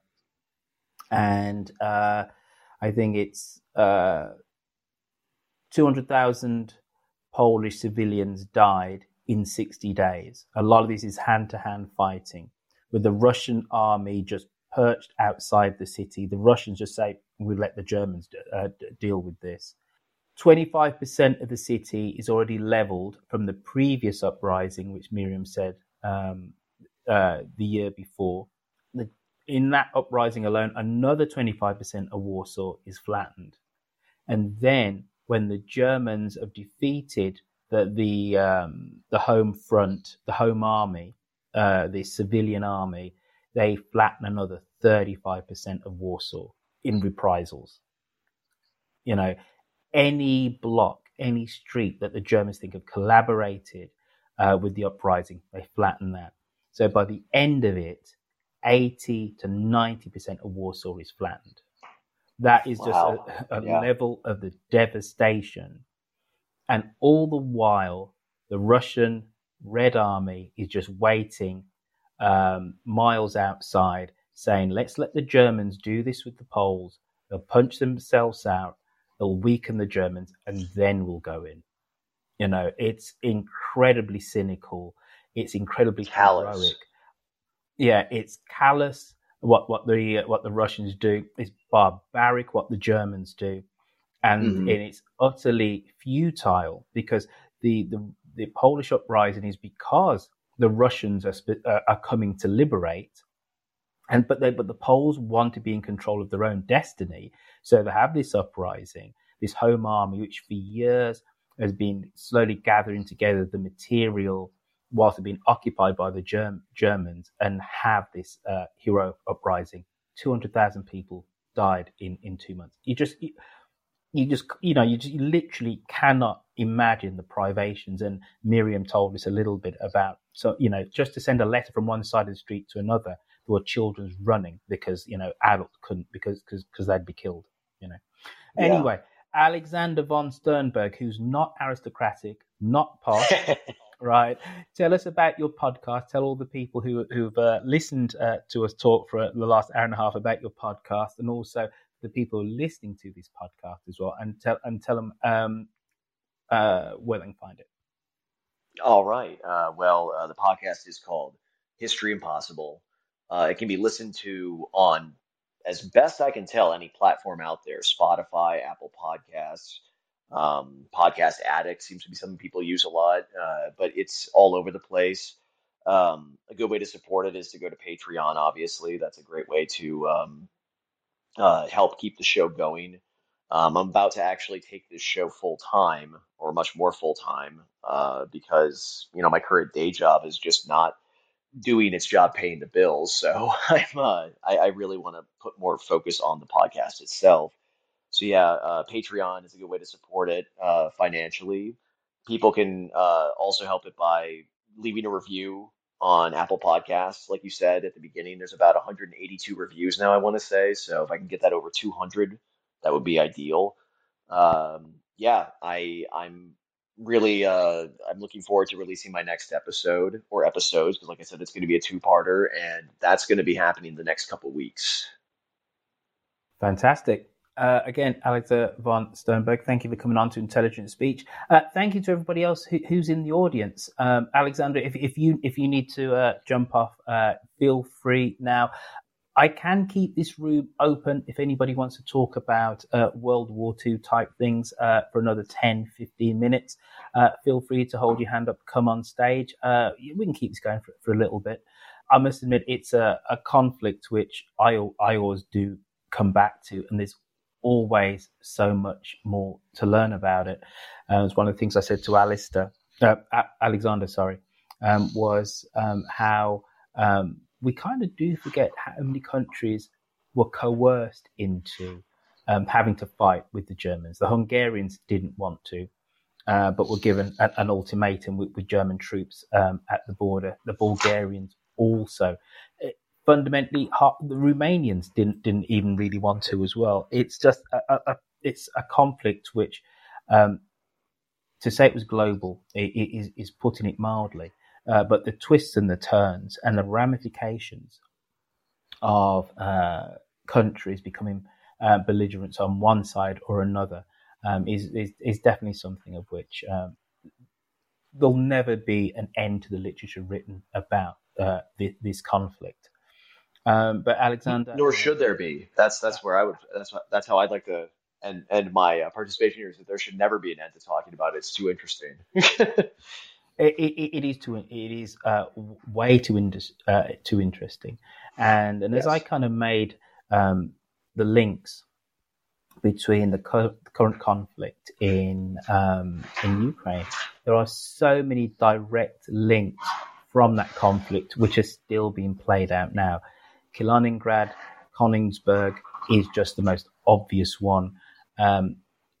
Finland not being part of NATO, but now the Turks giving them saying that yes, they can accede to be part of NATO. Sweden being non-aligned. That's because the Germans needed the iron ore from Sweden, and then Sweden played a crucial part as being a non-belligerent in that war. Putting messages between the Nazi high command, who knew, specifically Himmler, who knew that the Germans were going to lose in the last year. He routed them all the way through Swedish diplomats who then were speaking to the West. And of course, the Allies says, no, unconditional surrender. Himmler said, what about this? What about, nope, unconditional surrender. Sweden plays an integral part, but because it was neutral in World War I and II, Sweden has never been part of NATO, but now, because of the Russian invasion of Ukraine, sees that its security needs to be under a wider security blanket. The Poles and their distrust of the Russians is very obviously then because the Russians then come in at the end of the war, and there is no way that the legitimate government in exile, which is in London, can actually come back and they install their own communist government. So that's another reason why the Poles are wary of the Russians. It just goes on and on and on. But I'm going to close this room down in approximately 30 seconds unless somebody holds their hand up and runs up on stage and has got a point. Just quickly, I just want to thank you for this room. It was amazing. Alexander, really enjoyable to listen to. The knowledge and how articulate you both are is incredible. There's something that came to my mind while I was listening that I just wanted to share, and that's Oliver Stone's Untold History of the United States. There are some episodes in there that go on about World War II that are a little bit less commonly understood, especially in America, and it might be a good source to look into.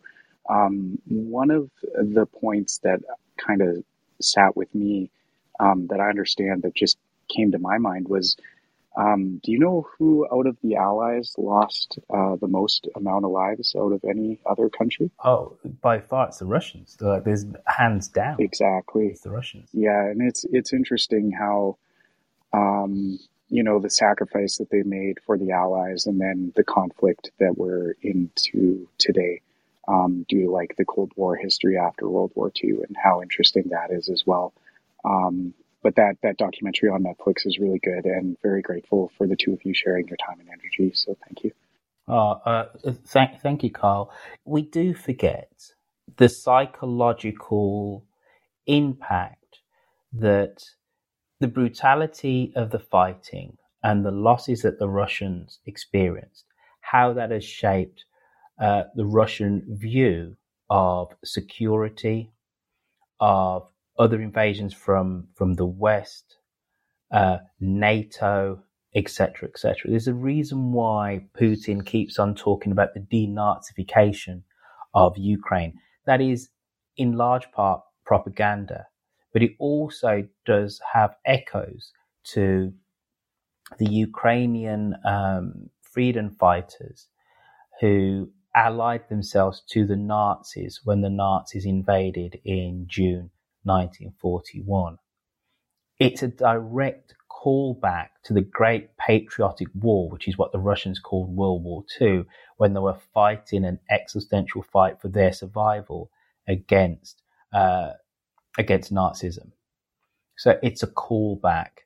And is it May the 8th, May the 9th? I forget exactly the day, but the day when the Russians celebrate victory over Nazi Germany is a big deal.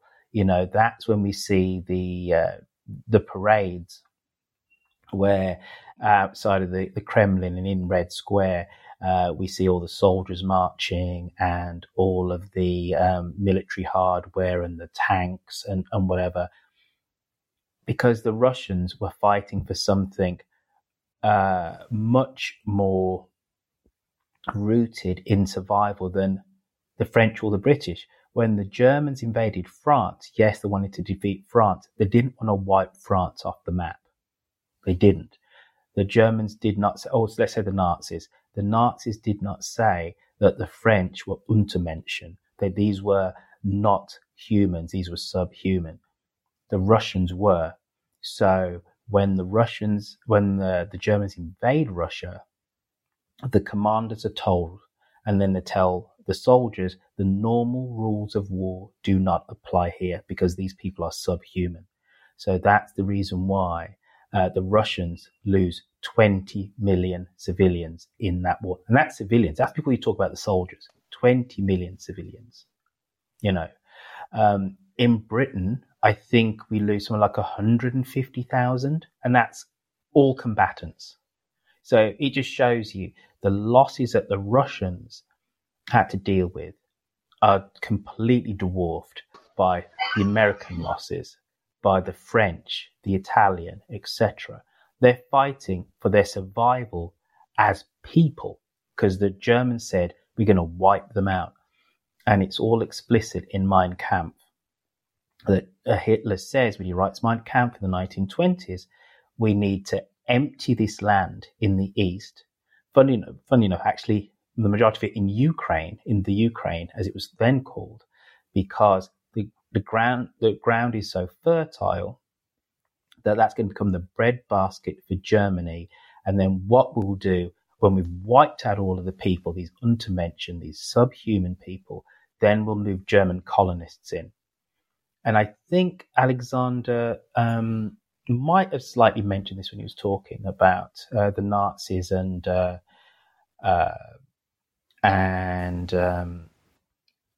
propagation of the German race. And one of the things which the Nazis really believed in is that German women were there to be not only mothers, but kind of like super mothers and have lots of kids, because there needed to be more Aryan Germans, and then they were all going to go east. So it's a good point, Kyle, that not that it excuses the Russian invasion of Ukraine, doesn't excuse it at all, but we need to appreciate the psychological perspective of the Russian people who fought for the existential survival 80 odd years ago. You know, the brutality that the Germans wreaked upon them, and then the Russians then were incredibly cynical when they then marched west, when they, in inverted commas, liberated bits of Europe, when they occupied bits of Europe and created their security buffer. Yeah, I just want to add a point to that, maybe point of question or a little nuance, because my sense was that for Soviet Russia, actually the fact that this war was so brutal was actually political point, that they were trying to prove something, and they were actually sending people to death on purpose, because my father was in one of those units that were designated to be killed off, and he was sole survivor after he got extremely wounded. So he was only person who survived from his entire unit. And then the job that basically that Soviet government took, I mean, we're talking about Stalin who did not blink an eye of killing people around in his close circle. You know, he did not blink an eye on that number. So I just wonder how much that was the strategy to begin with. And I sense that when Dracht an Osten, the march towards the east, you know, that was very much seen by Polish and Ukrainian people as the goal. I don't know to which extent actually Hitler was so savage against Russia as he hated Poland and Ukraine. And that was the land that he wanted to adopt. He adopted part of Poland as German territory and rest as, you know, future lands, and then definitely towards the east of Poland as well. But I don't know if really Hitler wanted to end the entire, I don't know. Obviously, he was anti-communist. Miriam, he absolutely did. It's in Mein Kampf. So, and there's one thing we definitely did briefly touch on was with the conversation with Alexander, though we didn't go into it in massive detail, but Slavs were seen as, untermenschen, subhuman. They were. So the people who the Nazis classed as subhuman were Africans, Jews, Gypsies, and Slavs. Like, they were subhuman. So that's the reason why you have this weird kind of acceptance. It seems weird to us for other races. So people who were East Asian were seen as lesser but not subhuman. So the Germans could have their alliance with the Japanese. And then Aryan people, Indians, Persians, Middle Eastern people are actually seen as a variation of Aryan. So they're not actually subhuman. But Slavs were, you know, so, and then even within the accepted European races, as the Germans would say it, if you're blonde-haired, blue-eyed, and you're Germanic, you're the top of the tree. So that's Germans, Scandinavians, and British people. The French and the Italians are seen on a slightly lesser tier. They're not subhuman, but they're not pure. You know, the Nazis had these crazy racial ideas, but they were really clear. Hitler was clear. We're going to clear out European Russia. We're going to clear it, and the writings are there. But you made an interesting point, because from the time of the Russian Revolution in 1917, there is a level of brutality that the Reds and the Whites, so the communists and the reactionaries, mete out to each other. With the communists, it's the Commissars. So one of the reasons why the Reds end up winning that Russian Civil War is because each battalion has political commissars. They get their orders straight from Moscow, from the Kremlin. This unit needs to go from point A to point B. That's what they're going to do. And the commissars are in every battalion. They're not military. They're not military. They're not generals. They're not saying how we're going to get from point A to point B. When troops, let's say, retreat or flee, the communards shoot them. It's one of the reasons why the Red Army ends up being victorious against the White in the Russian Civil War. And through that whole period of revolution from, let's say, 1917 to 1920, let's say 1922, because the Russian revolution kind of peters out. Let's say it's 1922 and it's over. I think 1922 is when the Soviet Union is actually formally declared. There is a level of brutality which goes on there, which is just kind of unspeakable. It's unusual, it's probably a better word, viewed from a Western European perspective. But civil wars generally bring out the worst in both sides. Civil wars are quite apt to do that. And then you have the Ukrainian starvation, deliberate starvation by Stalin in the early 1930s. And without looking at Wikipedia, I'm going to guess that I think 3 million Ukrainians are starved to death, because what Stalin wants to do is to weaken Ukraine, but then also this is a reorganization of the land. And there is more than enough food, but the commissars get the Ukrainians to work and to plow the food. However, they can't eat it, and 3 million die. And many Ukrainians will tell you that not that is the first flowering of Ukrainians wanting their independence away from the Soviet Union, because in the Russian Civil War, there were 2 Ukrainian republics actually declared in like 1917 and like 1918. At least 2 are declared. No, 1918 and 1919, or Western Ukrainian Republic, and then one around Kiev as well. But that serves as to reignite Ukrainian demands for independence because of the way they're treated by the Soviets. And when the depopulation then happens in areas like the Donbass and in other bits of southern and eastern Ukraine, Russian migrants then move in.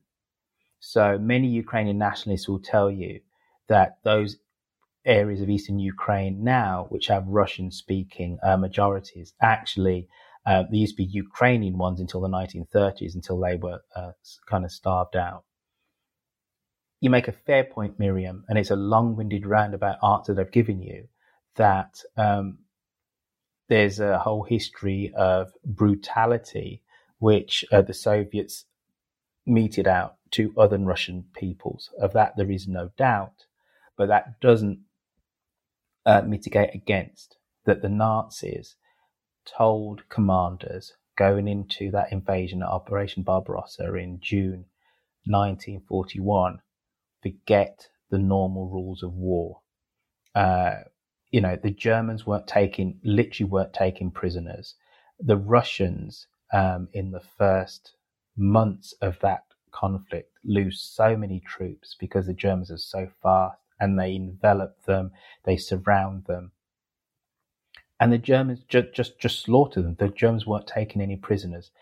Initially, is one of the big strategic mistakes that the Germans actually make. A, to invade Russia, but B, not to treat the civilians with some level of kindness, because if they had, because people were fed up with the communists, the Ukrainians rise up when the Germans invade and proclaim another Ukrainian republic and want to fight on the side of the Germans because my enemy's enemy is my friend. And the Germans treat them badly, burn their villages, rape their women, etc., etc. So it's just a whole level of deprivation and brutality, which those on the Western fronts, just didn't encounter. The Germans were animals. It's as simple as that. And the Russians, to fight them, sent wave after wave of attack because their population was so much bigger that quite literally, I can't remember if this is a Russian commander or a German commander says.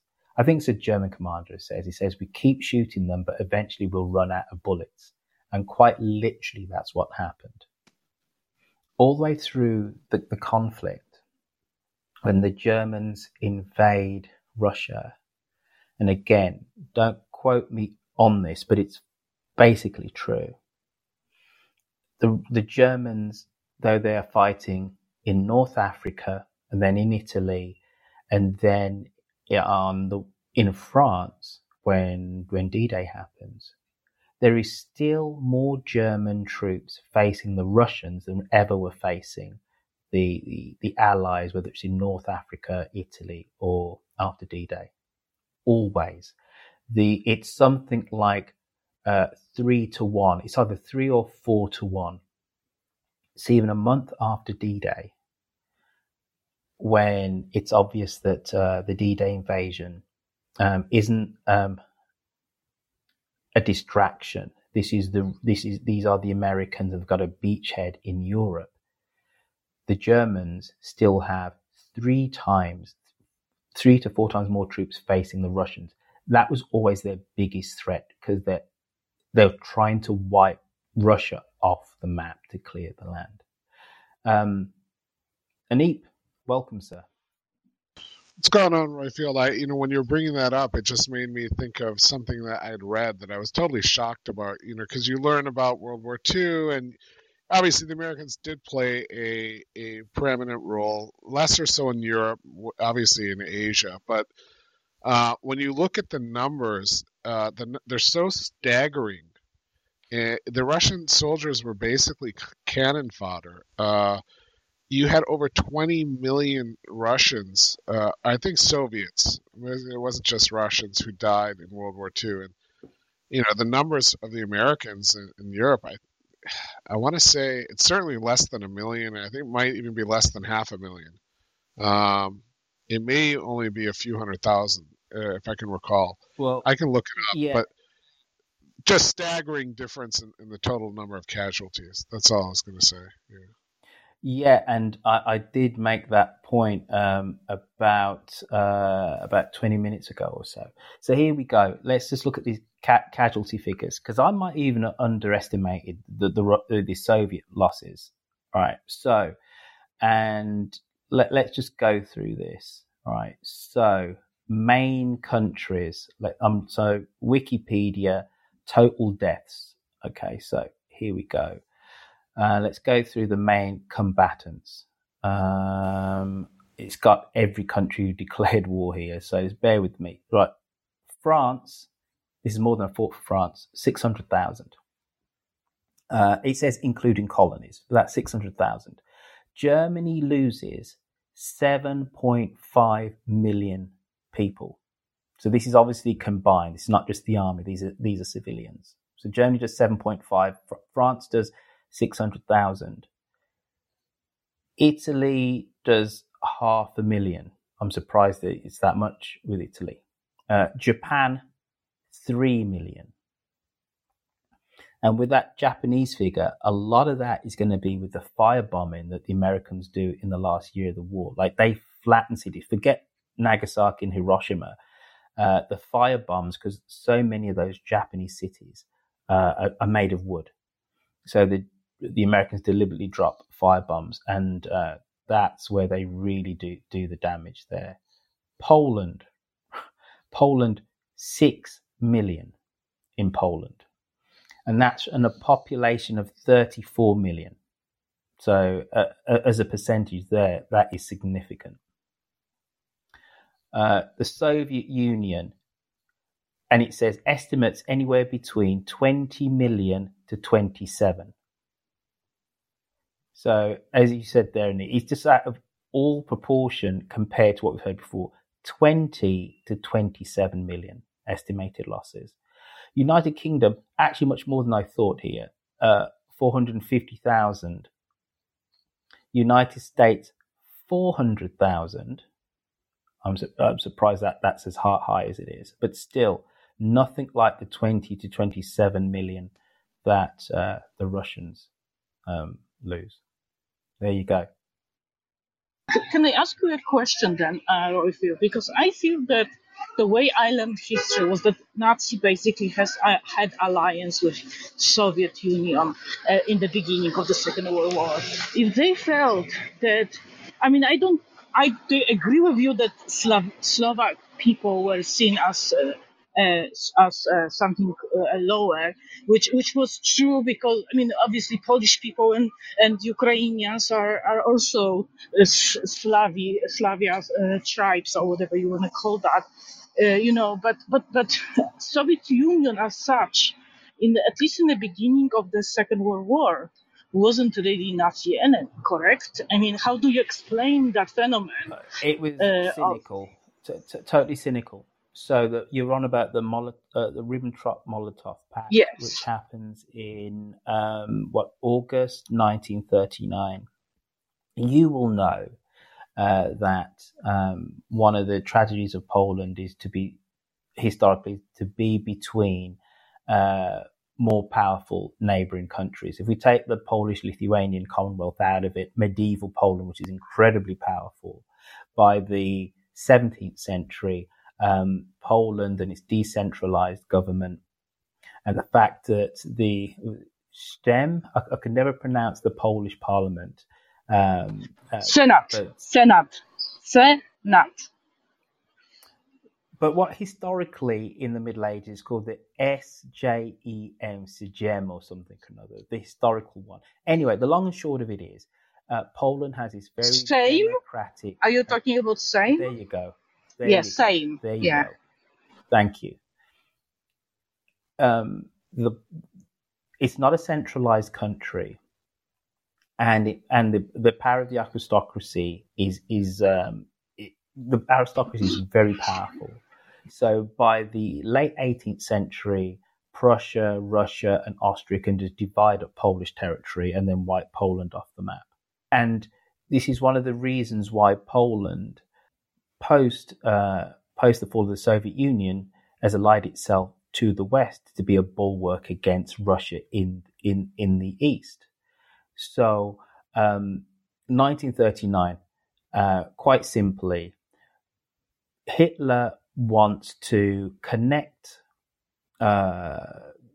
Eastern Prussia, which is Kaliningrad, that Russian enclave now, to the rest of Germany. There's a small bit of Polish territory in between, the Gdansk corridor. No, Gdynia. Let me get this right. It's Gdynia because Gdansk is Danzig, which is the free city. And after the Treaty of Versailles, that is deliberately created so that Poland has access to the Baltic. It's a small slither of land which cuts through Germany. The Germans want to recover this, and to recover this, they go into a temporary alliance or treaty of non-aggression with the Russians, because the Russians have designs on eastern territory in Poland, which Poland has taken from Russia in the Polish-Russian War of 1920-1921. So I cannot remember if, I don't think Minsk was part of Poland then, but half of what is now Belarus was actually Polish up until the Second World War. Vilnius, the capital of Lithuania, was actually part of Poland. And basically, Molotov is the Russian foreign minister, Ribbentrop is the German foreign minister, and Ribbentrop goes to Molotov and says, we are going to invade Poland. But Poland had a massive army. The Polish army on paper was one of the biggest in Europe. And the Germans say, we're going to invade to take back our corridor. We're going to why don't we divide a line down the Vistula halfway through Poland? You can come in and have the eastern bit, but we won't fight each other. The Germans go in. The Russians do not believe that Germany will so wipe the floor with the Poles as quickly as they do. I think it's about 2 weeks. So the Russians stand watching this until the end of September, and then they invade from the east. And there is this tragic retreat of the Poles from the Germans, and the retreating eastwards, and then the Russians kind of come in. So some small remnants of the Polish army escape to Romania. The Air Force escapes via Romania to Britain. And then that's why you have the Katyn massacre, where there are so many Polish officers and generals who are then captured because they're retreating from the Germans by the Russians. The Russians basically don't know what to do with them. And they shoot all these Polish officers. And I cannot remember the numbers without looking at Wikipedia. I'm going to say it's something like 20,000, 10,000 Polish officers are killed. And the Germans don't discover this until they invade Russia in 1941. And in the forest of Katyn, they see all these dead Polish officers.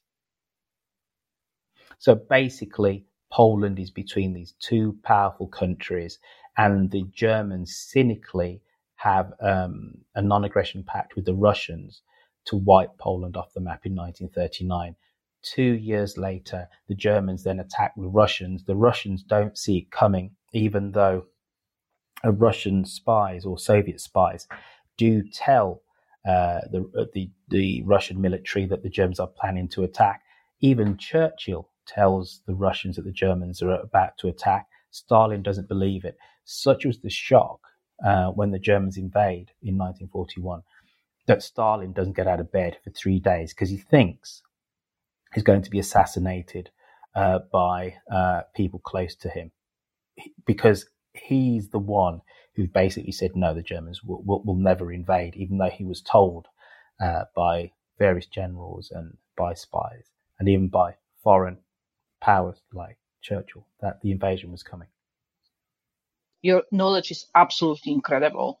Like it's really amazing how much you understand this and know details about, it's not surprising for me that, the people know the history of Katyn, but I expect that from people in Poland, not in Great Britain. And it's just like fascinating to listen to you, how you simply explain those things that are extremely complicated, that take years to unpack them. In Poland, I did not learn about Katyn the way you explained it in a school. I went to school, part of the school under communism. And at that time, Soviets claimed that Katyn was done by Germany, by Nazi. So that's just to explain the complexity of, even I kind of have a little bit hesitation about, like, I don't know how much I can rely on my historical knowledge, because, the time when I was educated, this was filtered through, so much of communist propaganda, this historical period. So I'm kind of unpacking it now a little bit, my memories. And of course, we knew, because my mother was in Solidarity, and we were my family was in the Polish underground, and she was trying to give me as much of information that was possible at that time. She was actually had, she had an MA in history of Polish literature, but mainly focused on Romanticism. But she knew how to kind of scoop out some of the historical information, even when it was blocked by the communist government. But it's just so fascinating for me to rethink all these historical events. And that's why I'm like, I was taught so strongly that the Nazi were, I actually was taught that Nazi were enemies of Polish people and, and other tribes, other Western Slovak groups. And not as much emphasis was on the enemy of the Soviet Union. And that aspect, it was kind of, I don't know why it was wiped out from my education. Shouldn't be, I don't know, but it's very, very interesting. Yeah, Miriam, but Nazi was the enemy of Slavs in general. Yeah. They had the ideology that we are lesser people, so they have the same tactic on South Slavs, on East Slavs. And on that note, Yugoslavia lost 1.7 million people in the camps. So saying that they want only Poland or they didn't want to, they look all Slavs like lesser people, right? And Yugoslavia was the 5th country per capita by the losses, because they had the systemical cleanses of all Slavic people. So that's why I came and Roifield explained why they had the agreement. And thank you for bringing up the amount of deaths that Yugoslavia suffered from, because I made the point with Alexander that especially people from Western countries, we only think of the invasion of France, maybe Norway, and then D-Day and North Africa. At least that's what the British think. The Americans think Pacific, and then they go, right, there's a bit of D-Day. The Russians, for understandable reasons, think that they did they took all the losses, and they think of that German invasion. Totally understandable. The major combatants in that war forget about Yugoslavia, Romania, Hungary, Bulgaria, and Greece. Completely forget. And the partisans, what they did in Yugoslavia, they liberated themselves. They literally are the one country who can honestly say, no, we liberated ourselves. We didn't have to wait for the Russians to come along, or the Americans, or the British, or whoever. We did it ourselves. So adept were they with their guerrilla tactics at, dare I say, screwing up the German war effort. I mean, one of the first towns who was liberated during the Nazi occupation in 41 and 42 was in Yugoslavia by Chetniks and partisans, because we had at the beginning of war, we had two anti-fascist Nazis movement. One was Chetniks, who was like king loyal, and we have communist partisans. After that, Chetniks changed their policy and the king denied them and stuff. So it's complicated, but Yugoslavia at the beginning had two anti-Nazi parties who was involved in the war. But I want to tell you, Roifield, if Alexander, because I hearing and he's interested in Yugoslavia, he can hit me a message and I can send him some Yugoslavian historian if he's interested, and he can read a little bit more deeper if he want. Absolutely. Igor, whilst you're here, right? Because I've been to Croatia a few times. I've never been to Serbia. I've been to Bosnia, and the impression that I get from those two places is that Tito still has quite a good reputation. Definitely in Bosnia. Bosnians are like, Tito was a good guy. He held the country together. What's Tito's reputation like amongst Serbians? So all generation like them. I mean, I think that is like common for all ex-Yugoslavian republic, because they lived very well, and the communism, socialism here was totally different than the Soviet Union, and he said stop to the Stalin and stuff like that, right? So we had the freedoms, but we had a very good economical life, the social security. And people loved him because that we had the least crime rates in Europe back then. We had our passports. We could go to states. We go travel whenever we want. So I think there is nostalgia for that kind of time because after the 90s that all changed. So I think that is one of the reasons, And it was a good life here, I think a lot of Polish people and from East Europe are actually coming here for holidays and stuff like that. So it was totally different than other Warsaw bloc. That's why they like him, So. I didn't realize until I was speaking to somebody who's Bosnian, and they were saying that, growing up in the early 1980s, Yugoslavia was not closed off to the rest of Europe, east or west.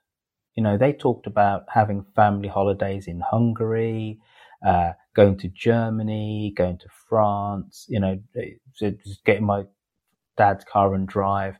Whereas it's something which, Eastern Germans couldn't do, Poles, Czechoslovaks, Romanians, Hungarians, etc., that Yugoslavia, because it wasn't a Warsaw Pact country and under the direct control of the Russians, that great freedom, which is something I just did not know. I didn't appreciate. Yeah, we was very neutral, and after 1948, when Tito said no to Stalin, we leaned back to the West a little bit, even he was a communist. And after that, he was playing the good game between Khrushchev and the West, and so he was a leader of non-alignment movement. You probably know that. Mm-hmm. That include Egypt, India and as well. India as well, right? So he had a good political reputation all around the world, and we had a lot of benefit from that. But unfortunately, that ended in the 90s. So yeah, that's another massive tragedy. And anyway, let's not get on to the Bosnian, Yugoslav, or Serb kind of wars, because we'll be here forever. Yeah, but you said that the Second World War have a lot of impact nowadays. Second World War II have a lot of impact in 90s too. It's absolutely. So absolutely, and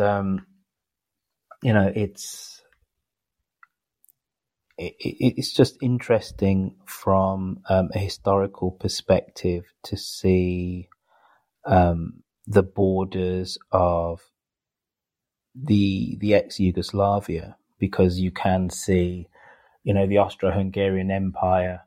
You can see all of these old nations and empires which you thought were totally consigned to history, and you can see the echoes of their borders. If you look at the borders of Croatia and Bosnia, you can see the Ottoman Empire. It's just and what the kingdom of the Croats, Serbs, and Slovenes did, that creation, was to paper over historical enmities, cultural differences, whether it's Catholic and Orthodox, and then Muslim, linguistic differences, etc., and but there is no big linguistic differences between Serbs and Croats who speak basically the very similar language. No, but I'm on about Slovenes and Macedonians now. Yeah, they had a different,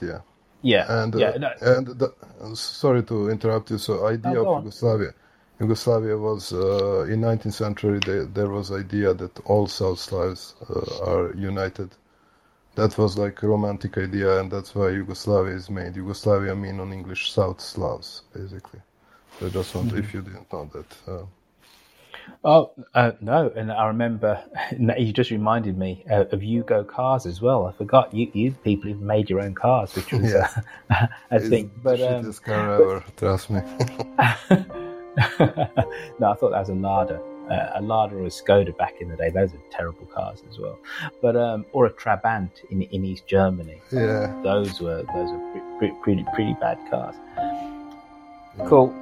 On that note, definitely going to bed. 2 hours, 25 minutes. That's enough for me. Thanks everyone for being part of this, staying around, and also listening to myself and Alexander have a little bit of a chat. It was just a last minute thing. Literally half an hour before I opened the door, that's when I said to him, let's do it. And I think it turned out to be a good one. Thanks again, everyone. Take care, look after yourself. Bye-bye. Thank you, Royfield.